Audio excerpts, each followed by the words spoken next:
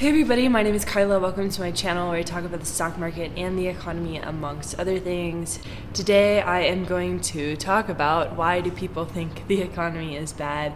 So this is something that I've talked a lot about on the channel, just this idea of, okay, so we have this economic data that's saying one thing, but when you go and talk to literally anybody, they're like, I feel pretty bad about the economy, I feel pretty sad about my job, about my ability to pay my bills. And so this piece is going to dive into the 5 main reasons that I think that's happening. So I did not publish a newsletter last week, and the reason that I didn't was because I was finalizing my book. It'll be out in April 2024. It's officially in transmittal. This was the second draft, and then I'll get it back in copy and be able to make a few more adjustments because I have to knock it down about 20,000 words. But when I first sent in the book, there was this strange sense of melancholy after I hit the email, and I feel like I do most stuff alone, right? And I didn't expect anybody to come out and be like, yeah, like, let's go. And all my friends were very supportive. Everybody was really happy. But I had these expectations, I think, of a shaken world, of like a very different before and after. I had been expecting things to feel different. I had been expecting to feel different, for the sky to open up and the sun to beam a ray of light right into the middle of my forehead and a booming voice to say, really good job. And for fanfare and chorus and celebration, but instead it was just me and Moo, my dog, as always, in this kitchen, office, living room, bike workshop that I do so much work in. And I think when we finish something gigantic, it's an end, and when ends come like that, I usually try to run, because ends mean that things have gotten too close. Like, one of my friends recently moved away. I lost a friend at the beginning of this year, and then I ruined a friendship at the beginning of this year. And I feel like when ends come like that, I have the tendency to run away. And I promise I have a point. I'm not just going to be like, here's some therapy. Theory is, if you keep on running, roots never grow. If you stay mobile, nothing can ever catch you. If you leave things first, you can never get hurt. It'll keep you safe. And this works until you get tired. One day running gets heavy. One day you don't know where to run anymore. When most people run from things, it's because they're living in 2 worlds at once: a world where things are good and beautiful and people love you, and a world where you are still afraid and worried and uncertain. Can coexist. The reason that I began this newsletter, this video, with this unnecessarily indulgent soliloquy, thank you for listening, is because I've been thinking a lot about the economy and the continued false idea that many have that we are in a recession, and how that shapes the economy, people feeling that way, and how bad it feels to tell people that we aren't in one, that things could be worse, and actually you should be feeling good. So tell me, dear reader, why do you feel bad? And just saying that to people just feels wrong.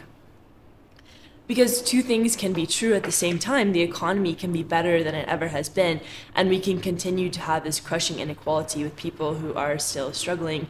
And I think that there's 5 main drivers of this disparity. So Quantian did a really interesting thread on Twitter with all of this analysis, and essentially came to the point that people are bummed out because mortgage rates are so high. The Fed has been raising rates, and that's put upward pressure on mortgage rates, and so people are like, it's really expensive to get a home and to borrow money, I don't like that. And nobody's stoked about that. But I think that there's more than just like people are not happy that mortgage rates are high.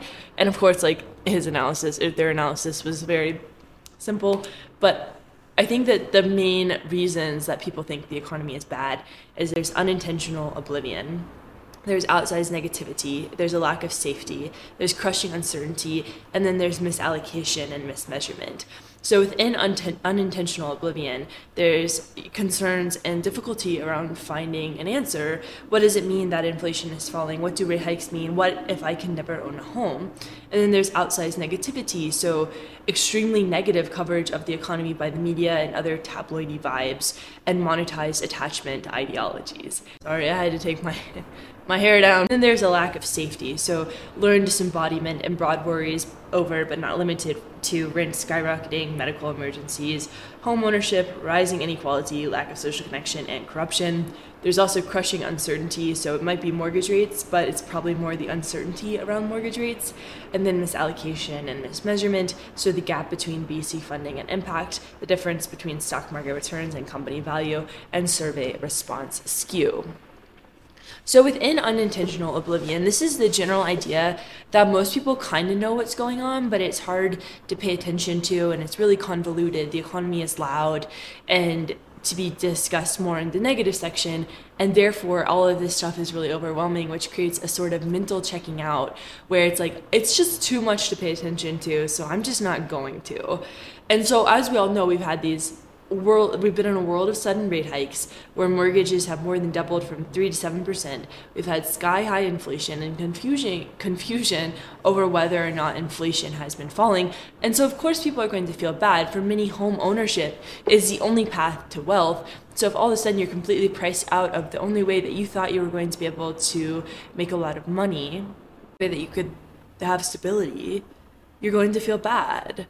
But if you can't figure out why you feel bad, that can suck a lot too. And so Will Stansel has been doing a really good job of explaining the difference between anecdotes and trends. And as he wrote in a tweet, there's a very, very important difference between telling someone that their personal experience is incorrect and telling someone that their understanding of a national scale trend is incorrect. If we are forced to accept everyone's subjective interpretations of the world as true, no matter how loosely it relates to their lived experience, we're pretty much living in Trumpland, where everyone's knee-jerk beliefs are always indulged, no matter how contradictory or false. So the economy is good. The economy is good, right? Like the economy, it is, if you look at the data points that we use to measure the economy. And anecdotes aren't data, but there's still people out there that have a personal experience that is not matching what we're saying about the economy. And of course, most people are wrong about most stuff. You know, the majority of Americans think the stock market is going to go down. It usually goes up. And this is tough to talk about. Some of the oblivion is based in the idea that the trend of the economy is strong, even though it doesn't feel that way for everybody. And people sometimes don't know what's going on. So there's also this, as David Roberts describes, voters from both parties like the sound of the policies in the Inflation Reduction Act, but they don't know the Inflation Reduction Act exists, so they score Biden poorly on climate. Biden is doing what people want him to do, but they don't know that he's doing it. There's genuine unawareness, a little bit of confusion, and of course existing barriers and actual economic pain. There's also this stuff from Will again. One thing that a lot of people seem kind of confused about, the reason we're seeing a lot of strikes and unionization is not because the economy is really bad for workers, but because it's good for workers in a way that has given them tons of new bargaining power. So many things that feel like they should be bad, like workers unionizing, is actually good. It's actually good that people are able to have power, and part of the economy is strong enough for them to do this, which feels counterintuitive in so many ways, but allows workers to make demands. But then, of course, part of the reason that people don't know what's going on and why stuff is confusing is the media. I want this section to be all like frothy mouth, mainstream media is bad, but I do think there's some stuff to say about coverage. So the Federal Reserve of San Francisco publishes a daily news sentiment, and as you can see in this chart that John Henley made comparing news sentiment and news, they move pretty much in lockstep. News coverage has also been pretty negative and has tended to pull consumer sentiment down with it. For one example of how coverage can erode sentiment, Ben Carlson wrote an excellent post, Why I'm Not Worried About $1 trillion in Credit Card Debt, in response to the sometimes pretty scary headlines about consumer debt. There is always going to be households who rack up unsustainable levels of credit card debt, regardless of the economic environment, but right now things look pretty good as far as the collective consumer is concerned from a debt perspective. The credit card debt levels are not that bad, but if you looked up an average article talking about credit card debt, I would tell you that the world is going to snap from the amount of debt the average person has. The difference between delivering facts and delivering engagement. And then there's also making money from being a horrible person. Pearl Davis is a TikTok influencer who has built a platform on saying things like women shouldn't vote. Almost all of her views are offensive and like comically exacerbated. It's by design, right? The more that people yell at her, the more money she makes, the more attention she gets. Monetized dopamine hits driven by a reaction function. And to be clear, this is a phenomenon. In Arabic, it's called this. It means oppose and you'll get recognition, which is a person whose only ideology is the opposite of whoever they're talking to. Like they just exist to have beef with people. Markov wrote a really excellent thread about how ideologies eat you, writing, these causes and judgments are not statements about reality, they are statements about groups of people and how they act or what they believe in aggregate/average. This establishes friend and foe, folly and wisdom, and it sets the stage for people to engage. At this point, the original story and its message have been subsumed into the eternal pissing match that is public discourse. It has been recast in familiar and stereotypical archetypes that reify an ideology. By making it familiar, we are told what we should believe. Not for the truth because it gets lost in the cacophony. The problem is the cacophony, which is not how you say that word, matters much more than truth. The cacophony gets you paid. lack of safety. So this one is really big, and it stems from general fears over the future that haunt pretty much every generation. If plans are eroding, there is often an unspoken expectation and idea plan of financial and psychological wealth built on home ownership. When those expectations, which are the root of reality, fall, it can feel devastating. For example, in the 1980s, the average home price was 4.5 times the median income. Now it's closer to 7.5 times. And then there's something with Gen Z humor, which I play into. I make these jokes a lot, but it sort of sets a broad atmosphere for that generation, which is concerning. So there's this Tumblr post, theology teacher, I've never met a human being who wishes they were not born. Entire class burst out into laughter. Gen Z culture is responding to, well, what if your mom aborted you with, I wish she did. And of course, it's just a joke. Don't take it so seriously, so many people say. But as a Twitter account points out, it's not just a joke. U.S. suicides amongst youths is at a 20-year high. Nihilism equals funny is sort of the defining characteristic of Gen Z humor, but sometimes that nihilism comes a little too close, catalyzed by social media, and the meme becomes reality, and all of a sudden you feel very alone. And I'm not a psychology person, although the economy certainly feels like I am sometimes, but there are so many weird things with how we interact with social media and each other. As Ali Taylor pointed out, learned disembodiment from being on screens probably doesn't help either. And we have lost a sense of community, which I talked about a lot, a sense of collective responsibility, which deserves its own piece. And LV Workshop had a TikTok talking about this, explaining how American norms and values were broken during the pandemic, and that has shaped a lot of what we see today. And finally, the whole student loan debt thing. I made a TikTok about this yesterday, but the headline of this Bloomberg article is, the U.S. will have to write off billions in student debt due to deaths, which is like, oh my gosh. Around 300,000 people died over the past few years who still owe student loans, and that's roughly $5 billion in lost revenue for the government.